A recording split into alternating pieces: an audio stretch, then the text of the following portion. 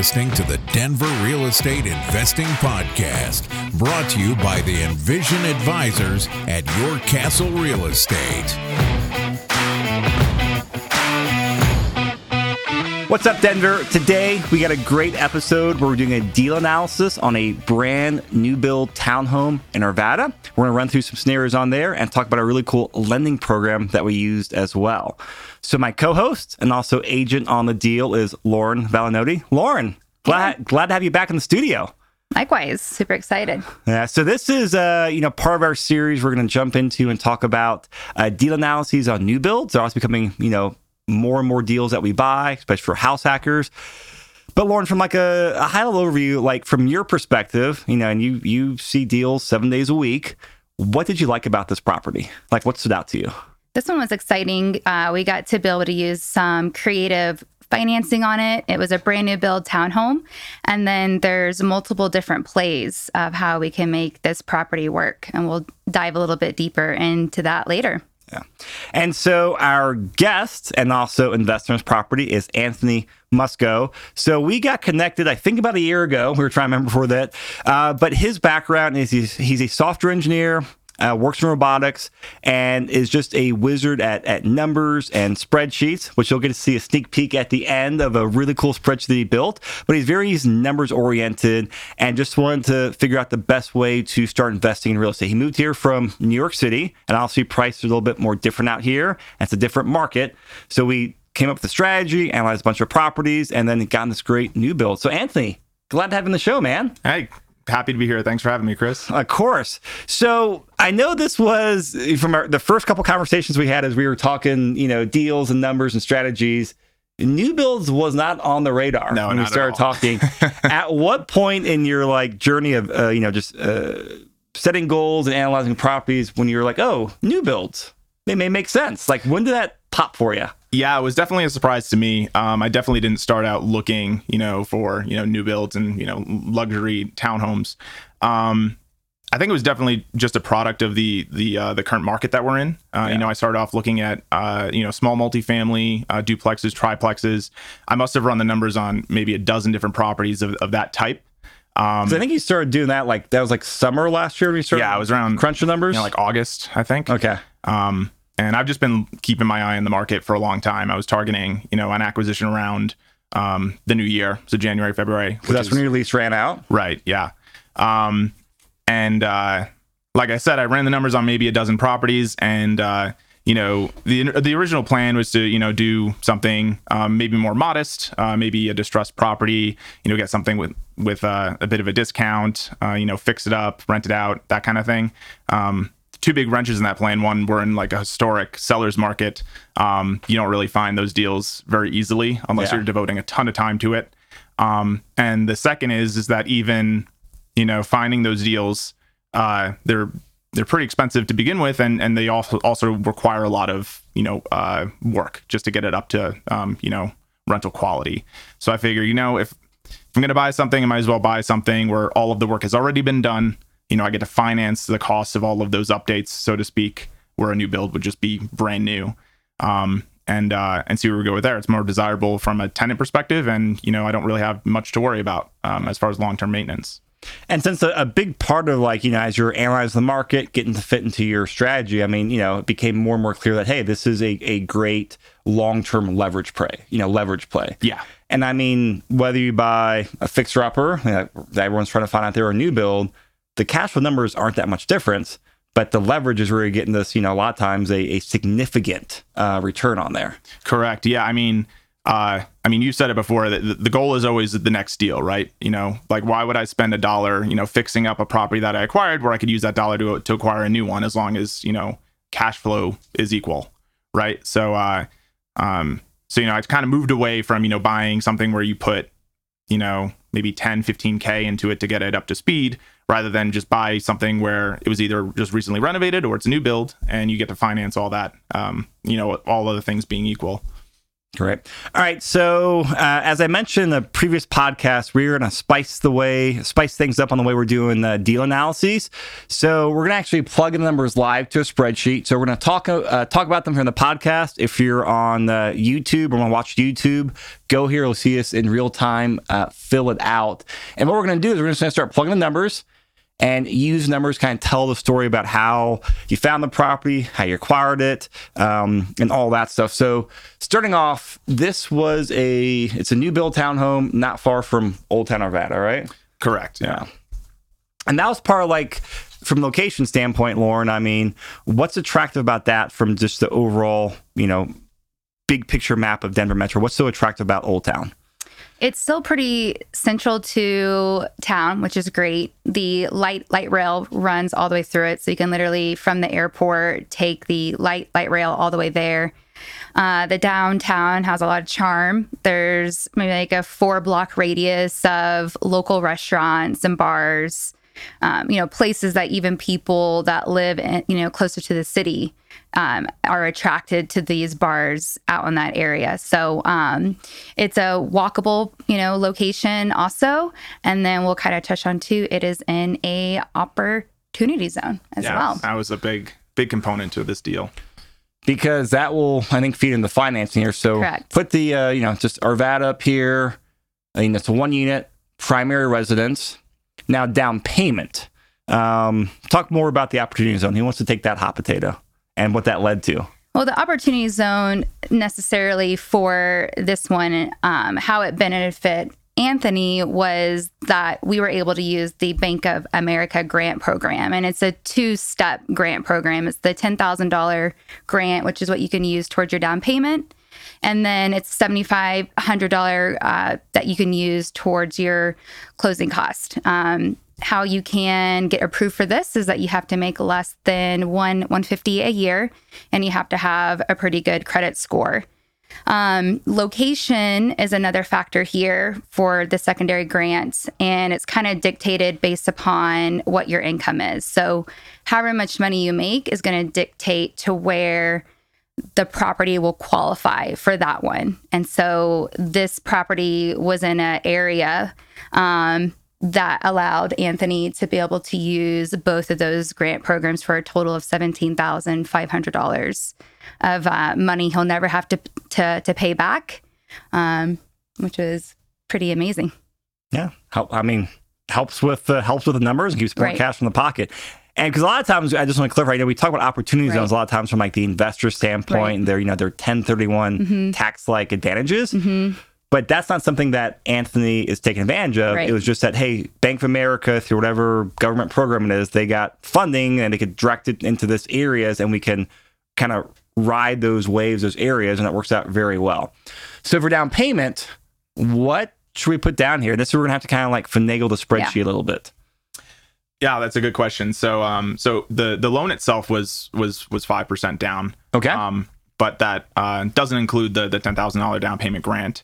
Or the $7,500 closing cost credit. So just 5% off the price. And then what about mortgage insurance? Was that monthly paid, prepaid? What'd you do? Oh, so there was no PMI required for this loan, which was another killer part of the financing. That's a big fat cherry on top, huh? Yeah, and wait until you see the rate along with no property mortgage insurance. So what I'm going to do is I'm going to select upfront single paid on the spreadsheet.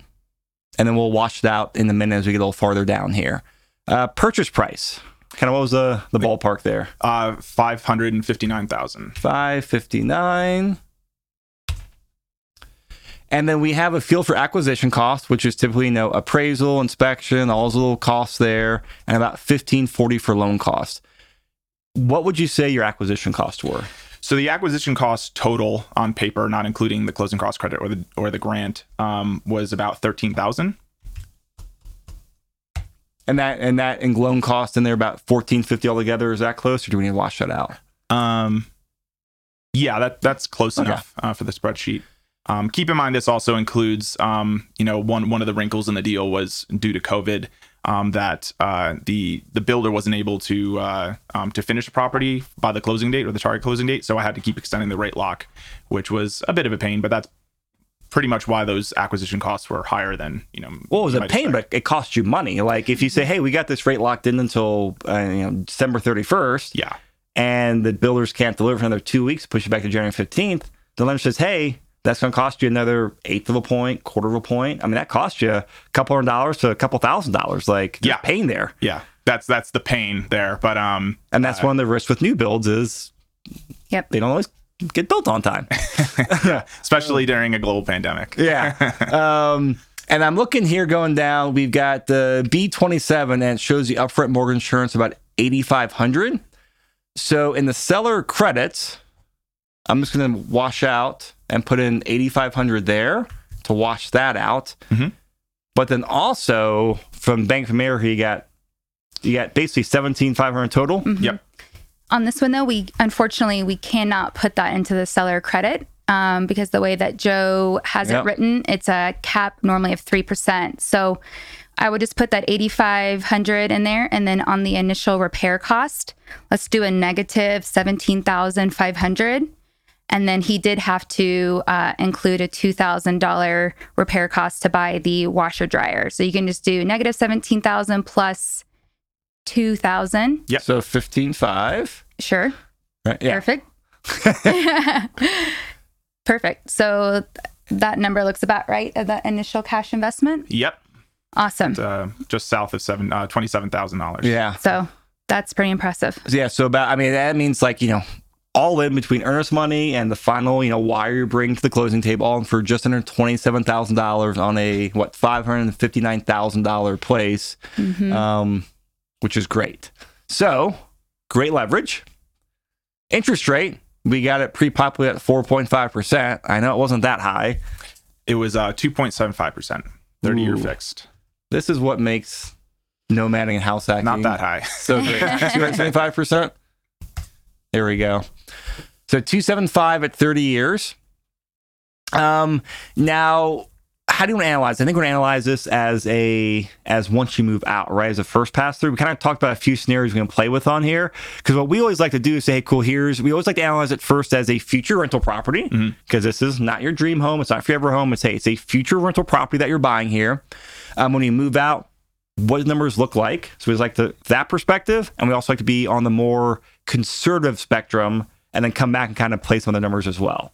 So in a year or two when you move out, actually, when do you think you'll move out? So we're targeting a year from now. But depending on how, so this actually, I guess it's a good point to touch on the flexibility of the property. And that was another driving or motivating factor for acquiring the new build. So it's a 3-bedroom, 3.5 bath. Each bedroom has its own private bath. And obviously it's a brand new build, 2020 construction. It's got very modern finishes. It's a very functional property. So one of the other nice things about it was that it works in so many different ways. It can work as a pure Airbnb, and that also goes back to the city of Arvada is allowing non-owner occupant Airbnbs.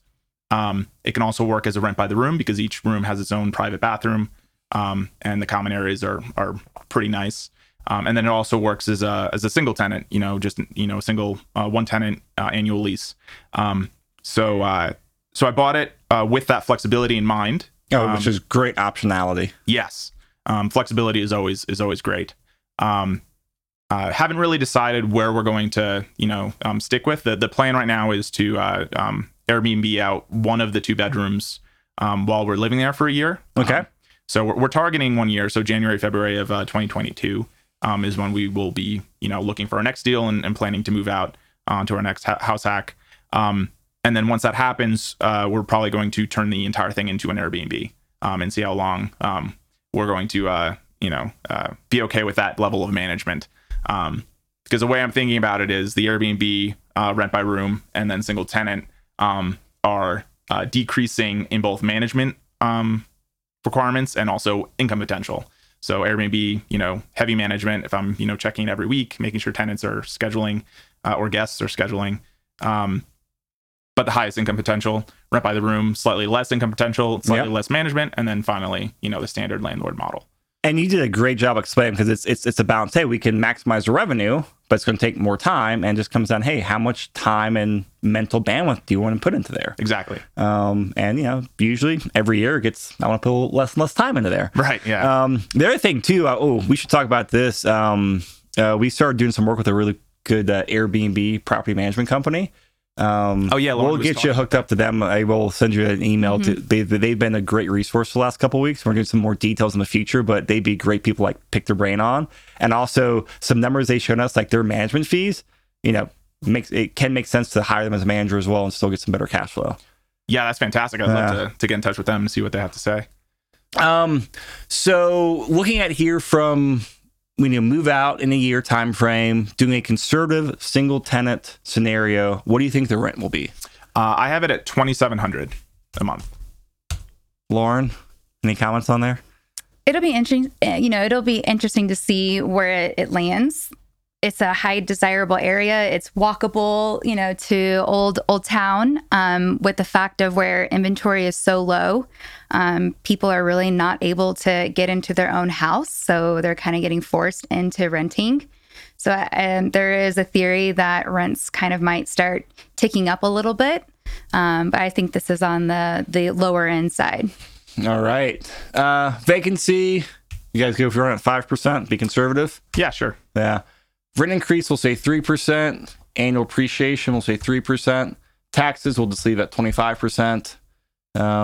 Property management, do you plan on self-managing or hiring a PM?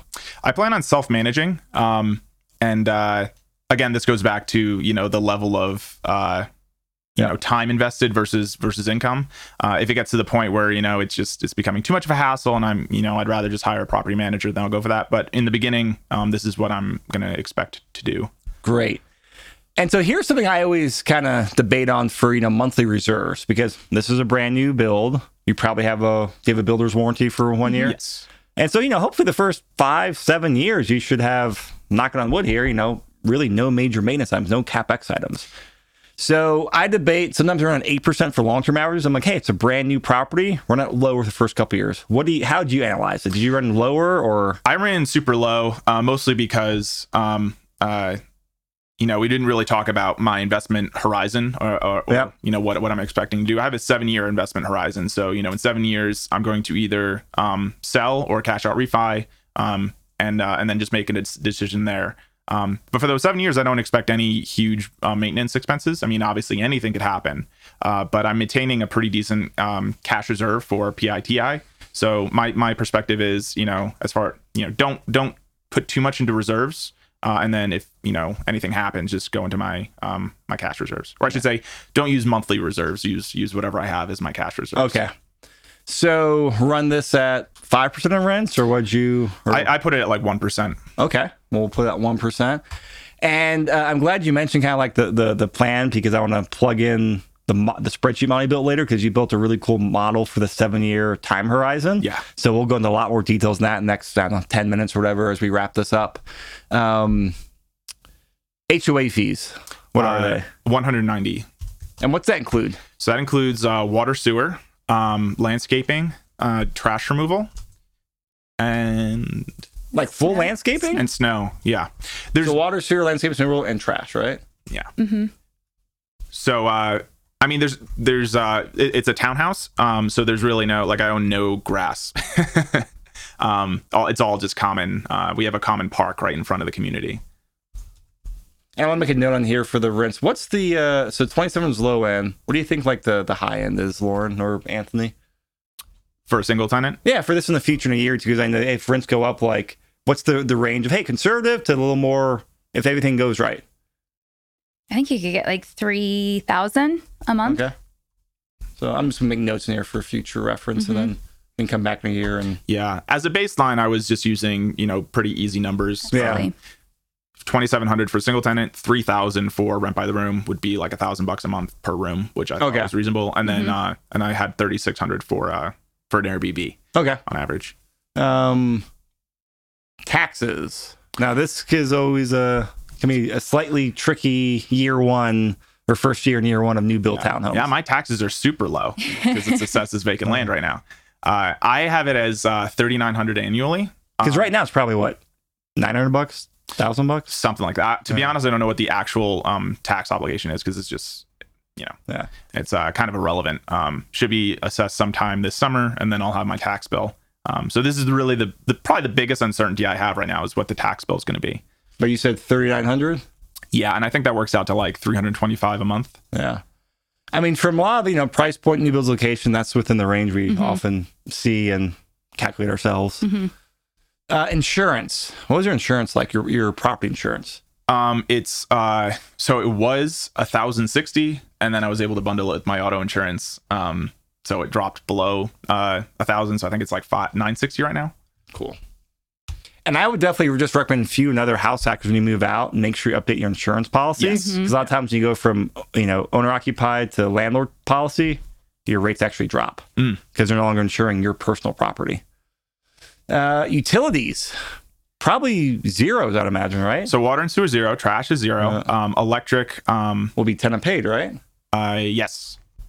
At least if you're doing the single tenant. Yeah, right. Which is what makes modeling this as three different scenarios a bit more tricky, but so zero, so no utilities or expenses.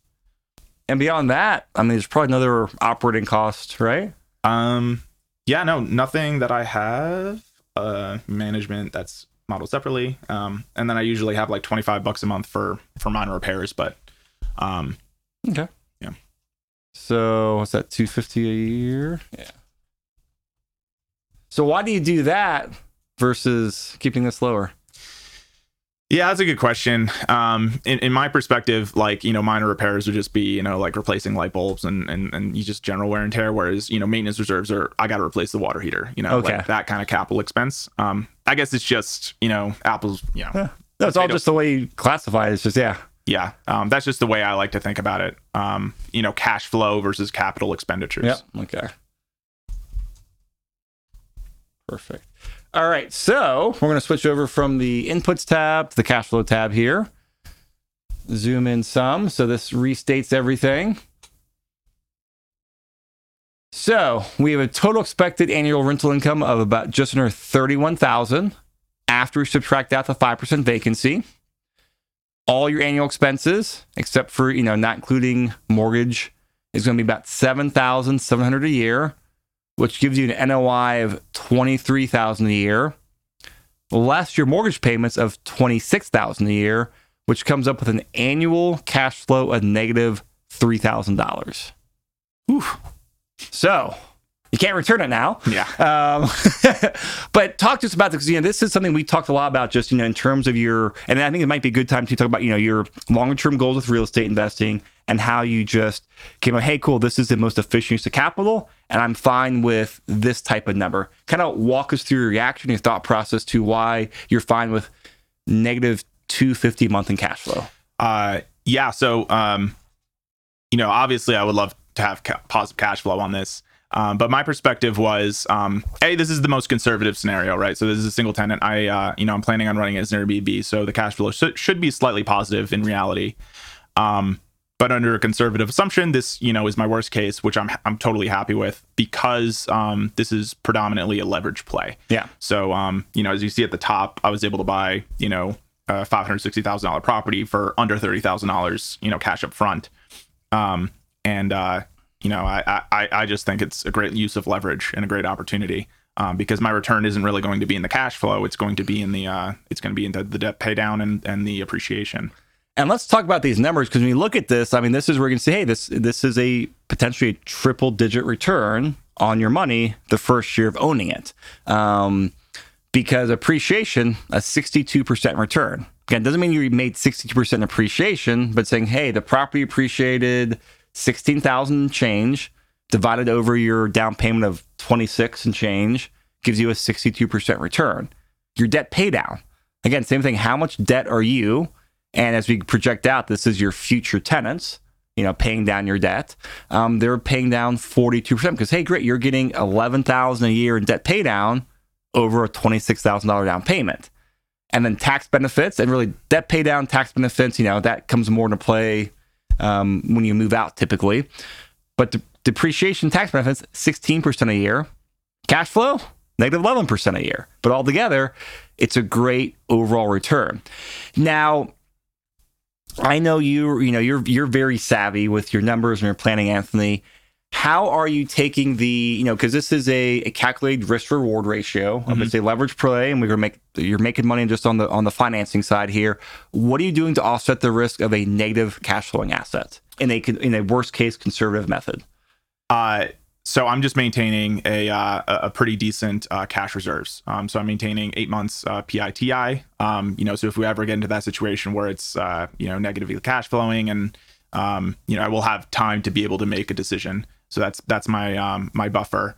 But as far as the negative cash flow, my perspective is, if it's negatively cash flowing like this for 7 years, that's 3,000 by 7 years. That's $21,000. I mean, I only put down, $26,000. So my total investment would be $40,000, which is what I would have put down on another property anyway. So, so when I think about it that way, I don't really consider it, that terrible. My perspective is just trying to keep the cash flow neutral or positive. Yeah. And then just let the asset perform and, get the debt pay down, the appreciation benefits. So I like how you thought about that over the negative cash flow over that time horizon. Now let's go back. I'm going back to the initial tab, and let's add another $21,000 in down payment. So I'm going to take away the initial repair cost of negative 15.5. And I'll just get rid of the seller credits or bump that down a little bit. So that should get us close enough for, putting down another $21,000. Right. Get your total initial investment close to $50,000. So now you're putting down, $50,000. And actually, I guess I should probably have done the down that would have payment. been that would have been better, huh? All right. Because you want to get the cash flow to come up. That's what I was playing with. So I get what's your guess? 8%? So 5% was like 24. So another 10 would be 2.5. So 8. Yeah. All right. So that gets the down payment up 5%. I'm curious. I doubt it's going to actually affect the the cash flow that much. You want to take any bets? I say it drops or raises the negative cash flow by $150. So you'll $150 a month. You'll be less than $150 a month, or is that annual? Oh yeah, you're right. So $150 a month. So that would be times 12 would be like $1,500. So Lauren, I'm gonna set you up for failure with this question. I'm gonna ask you this now. And you have to follow up with this wizard. The math. Well, yeah. What's your bet on this? Well, logically, what he just said, it makes sense. So I'm just gonna go play the prices right and go $1 over. Yeah, exactly. So I say it's negative 1,300 annually. Okay, I think you're going to be really close. We'll see. But I think it's going to be negative. That's the whole point when we run the scenario. So you're going to do here. No. Ooh, it's 21. You won, Lauren. Going that $1 over. So negative cash flow is $2,100 a year, as opposed to, I think we're at $3,000 a year. So we saw a $900 difference in swings. Let's say $100 a month. Do you care about $100 a month in the grand scheme of things? No, not really. Do you, Lauren? No. Yeah. And so looking at the return quadrant, great. $100 more in cash flow. Cash flow is a negative 5% return, but now your overall return is 69%. And it's what you've mentioned a few times. It's because you now have less leverage since you put more down, and that totally changes the return. So while you're making a few more dollars in return, you're actually getting a lower return on your capital investment. Correct. Yeah. Which is a really great way to look at this and exercise. Like the way I like how you project out 7 years. But say, hey, cool, you can put more down to make a cash flow, but is that worth it? And that comes down to personal risk tolerance. I'm fine with slightly negative cash flow in these high leverage situations because that's where you're winning. Yeah, as long as you recognize it for what it is. Yes. I'm in a position in my, investment journey where, I'm comfortable assuming, a bit more risk. I don't have, a whole lot of debt, and, in a worst case scenario, I'll it's fine. But, the ultimate goal is to get passive cash flow. So my perspective is, maintain this high leverage position for 7 years, and then roll that into a more traditional cash flowing property like a smaller multifamily or whatever it may be in 7 years. So let's pause there and switch over to your spreadsheet because you've got some cool modeling on there, which I think can lead up to like your long-term goals. The last thing I'll say about the high leverage is that you're doing it right, and we always recommend is you're liquid. You have cash reserves in the bank, that helps mitigate the risk on there. So before we switch to the spreadsheet, kind of as we wrap up this just deal analysis and we kind of get to have some more geeking out, Lauren, what else do we need to talk about in terms of putting the deal together, things you liked? Yeah. One thing to kind of touch on that we haven't talked about is on a brand new builds, there's appreciation right off the bat. You were the first phase of this development. And as second phase is already, going on to the market, the same exact layout is already going for, I think, like 25,000 more, up to like 30. And really with the way that... Already? Already. Because you closed in January, right? January 21st, yeah. Wow. Right. So there's a really good chance that this same model might actually go for 600,000, really. And so that's also an interesting play for a newer build that some of our investors do. They'll go in day number one. They're the very first lot. And by the end of the completion of that development, they're already appreciated so much just for the timing there. You just have to be okay with living in an active construction site for Yeah, absolutely. But hopefully you're getting compensated for it. I mean, that's that's the plus, One of the things that I know we talked about, this is we're trying to start educating people on the difference between new builds and resale inventory, Lauren. And I see a note in here about the non-refundable $10,000 builder's deposit, but you're able to negotiate a 2-week refundable period, Lauren. Talk about the setup and what you guys negotiated there. Yeah. Again, every builder's different. When you start working with the larger nationwide builders, the flexibility on the negotiations is a little bit more difficult. Luckily, this is a local builder. It's a family-run shop as well, so they have a little bit more heart on the back end.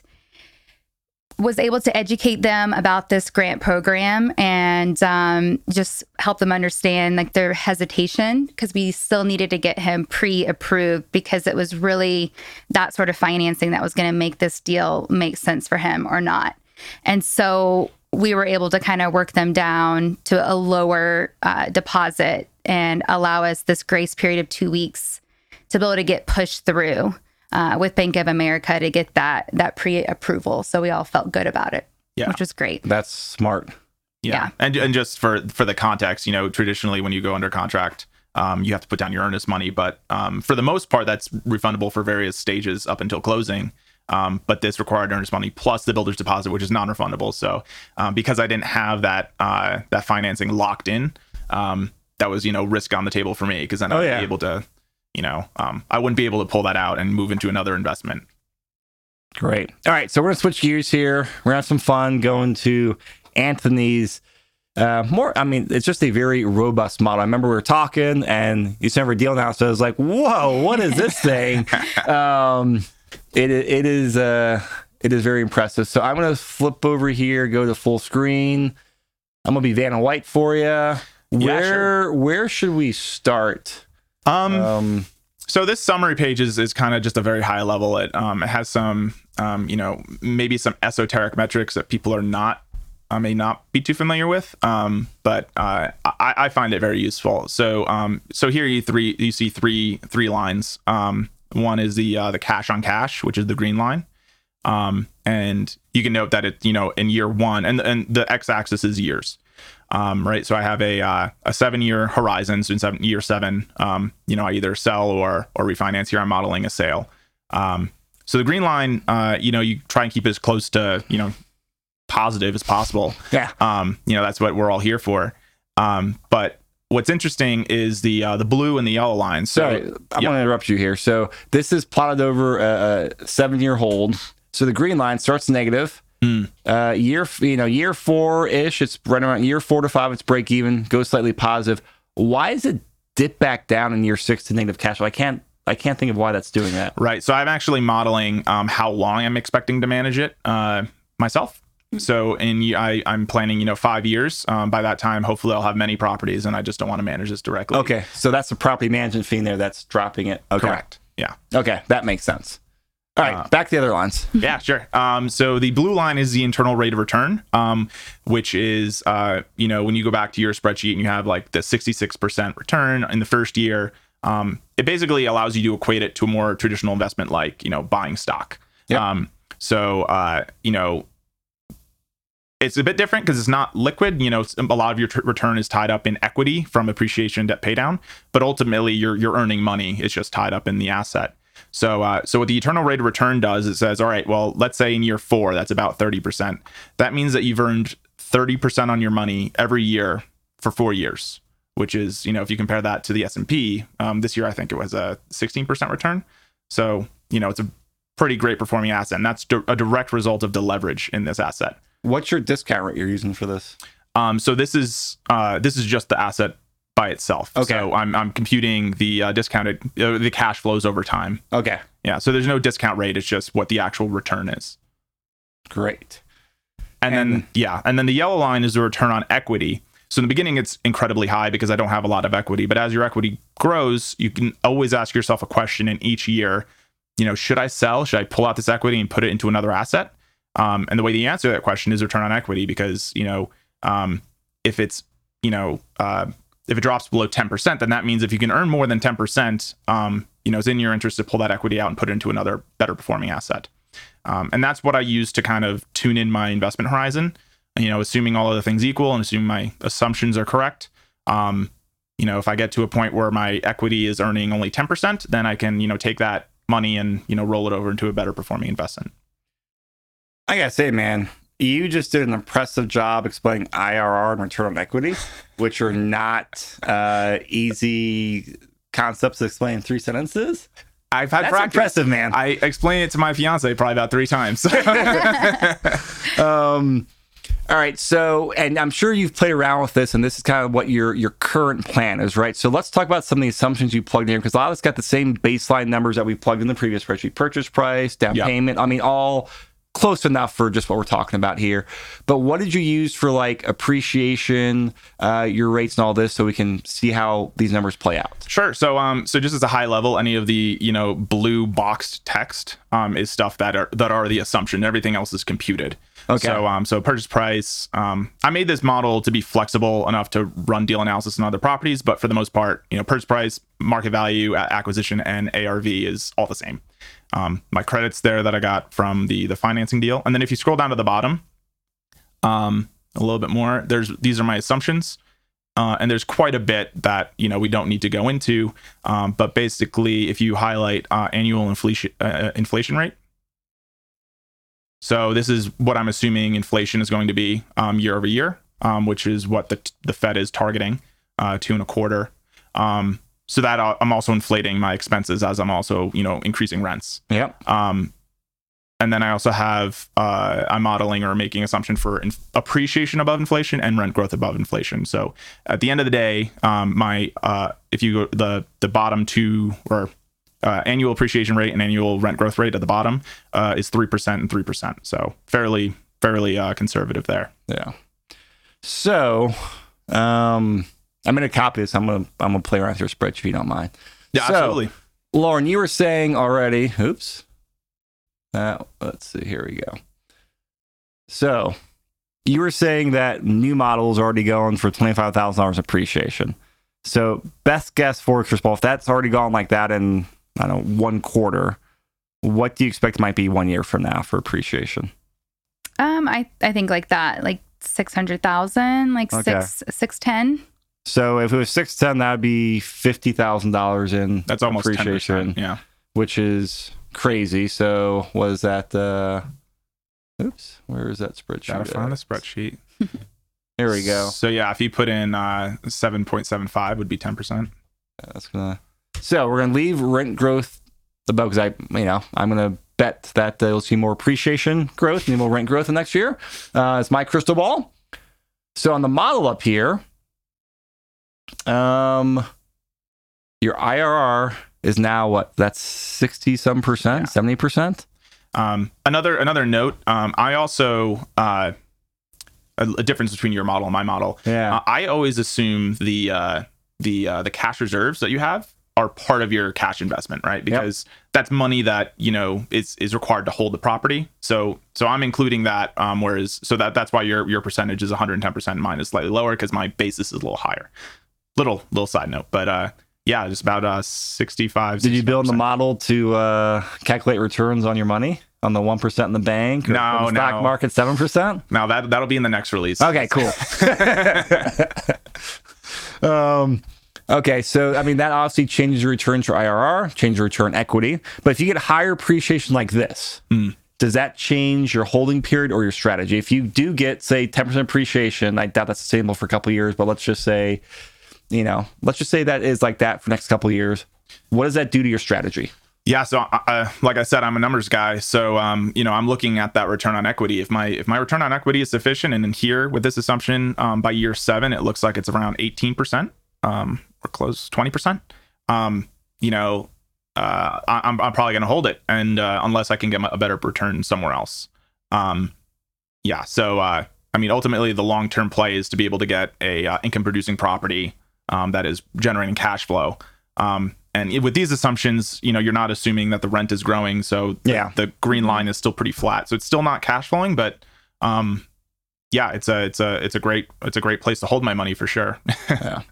All right, so I kind of got a little sidetracked there. So I'm gonna put this back to the 0.75. So that way you're at a 3%. I think you have to do 0.75%. Yeah.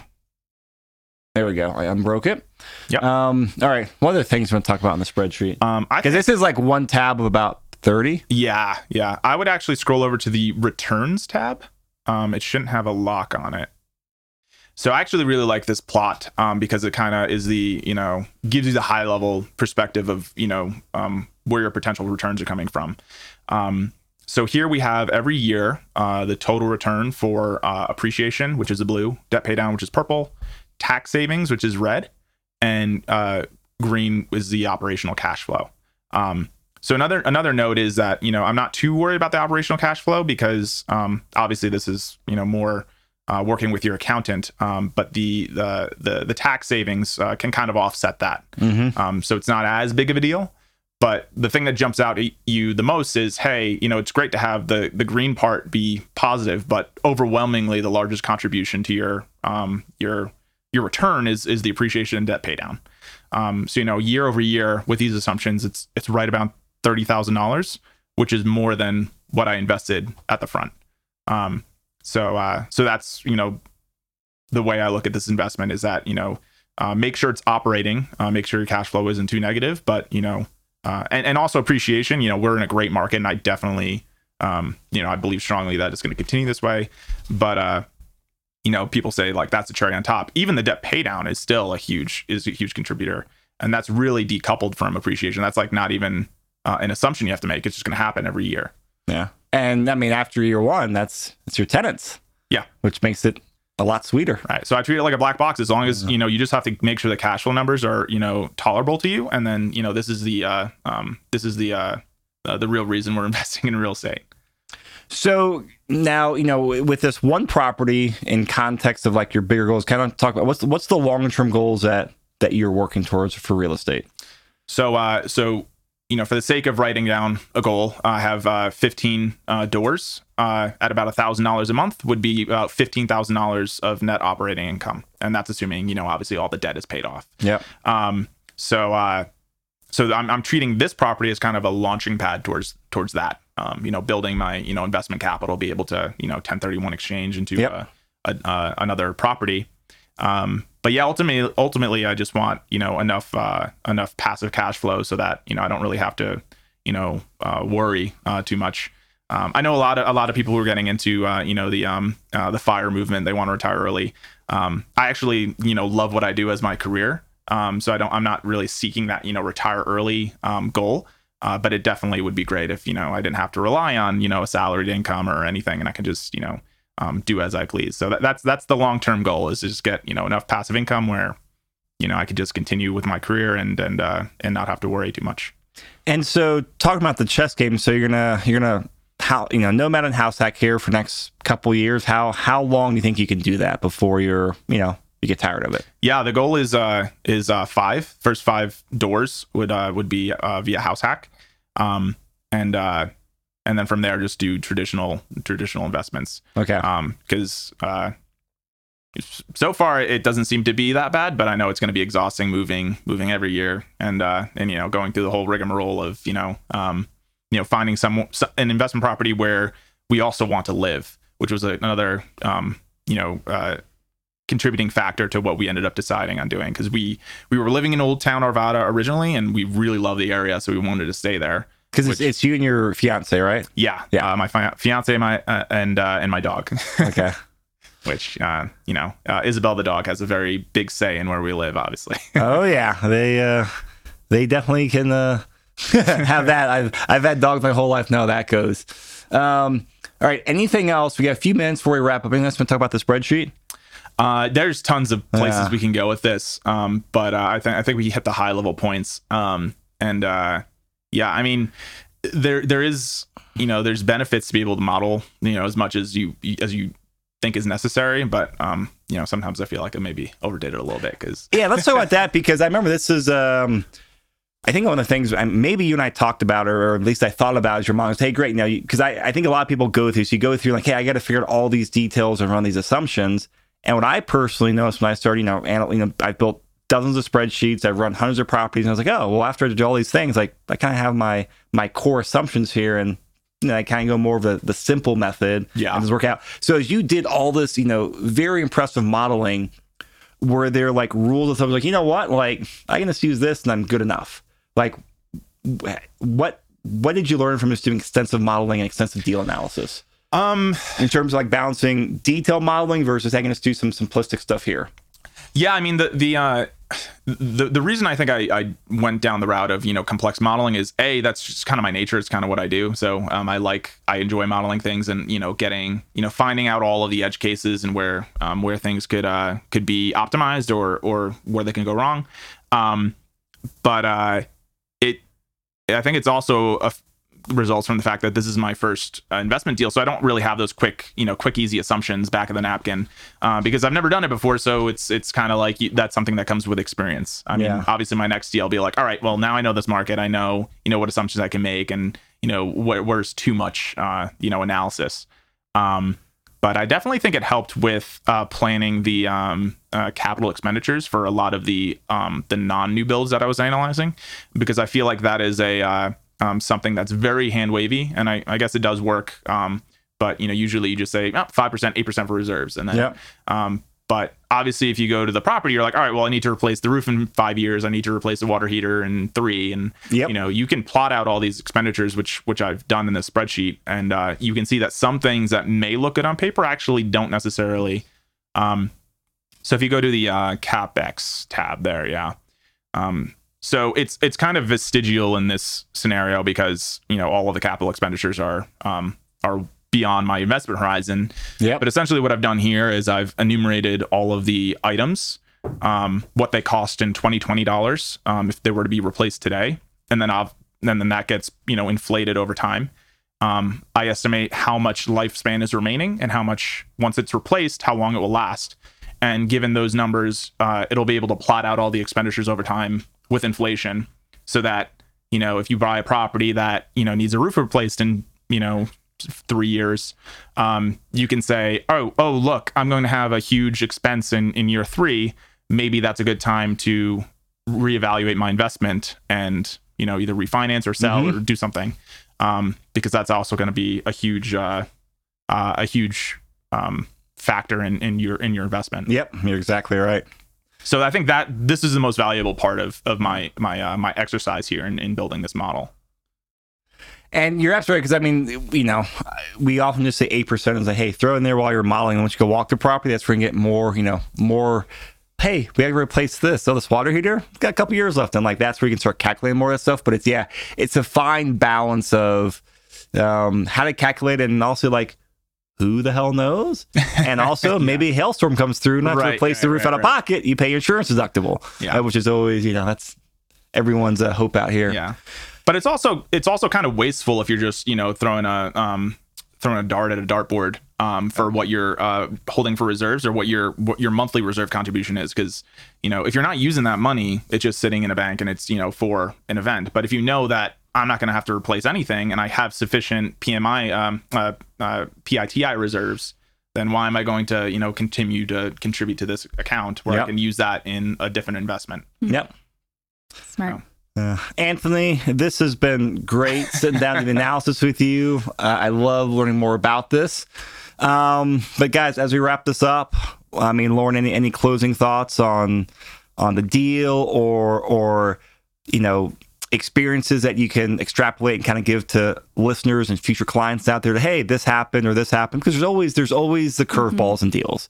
What are some good takeaways that investors out there can learn from this deal and keep in mind for their first or next deal? I would definitely say there's a little bit of luck in this one. I think the timing of the market, the inventory really allowed you to be able to source this property. Another kind of final note is, depending upon like where your income goes, maybe your fiance, but you're able to use this grant program multiple times, as long as it's your primary house. And, so maybe you'll be able to use this creative financing for property number 2. And you always got your wife too, or your future wife. Soon to be wife. Yeah. Yeah, exactly. I'm super excited. We just got settled in. We have our first tenants for Airbnb, and everything seems to be rolling. So I'm ready to do it again as soon as the winter comes around. Great, Anthony. Thanks so much, man. Appreciate you coming down. Thank you for having me. I had a great time. Oh, one last thing. I know this question will be asked. I'm asking it now before people email me. First, I want to know how to contact you. Mm-hmm. And people ask, can I have a copy of the spreadsheet? So how can people contact you? And then tell people, yes or no on the spreadsheet, or what your feeling is on that. So I they can reach me on my email, which will be posted in the podcast notes. Yep. This is a living document. I keep iterating, so I'll be happy to share a copy, in a Google Drive that people can take a look at and play around with for their own analysis. Awesome.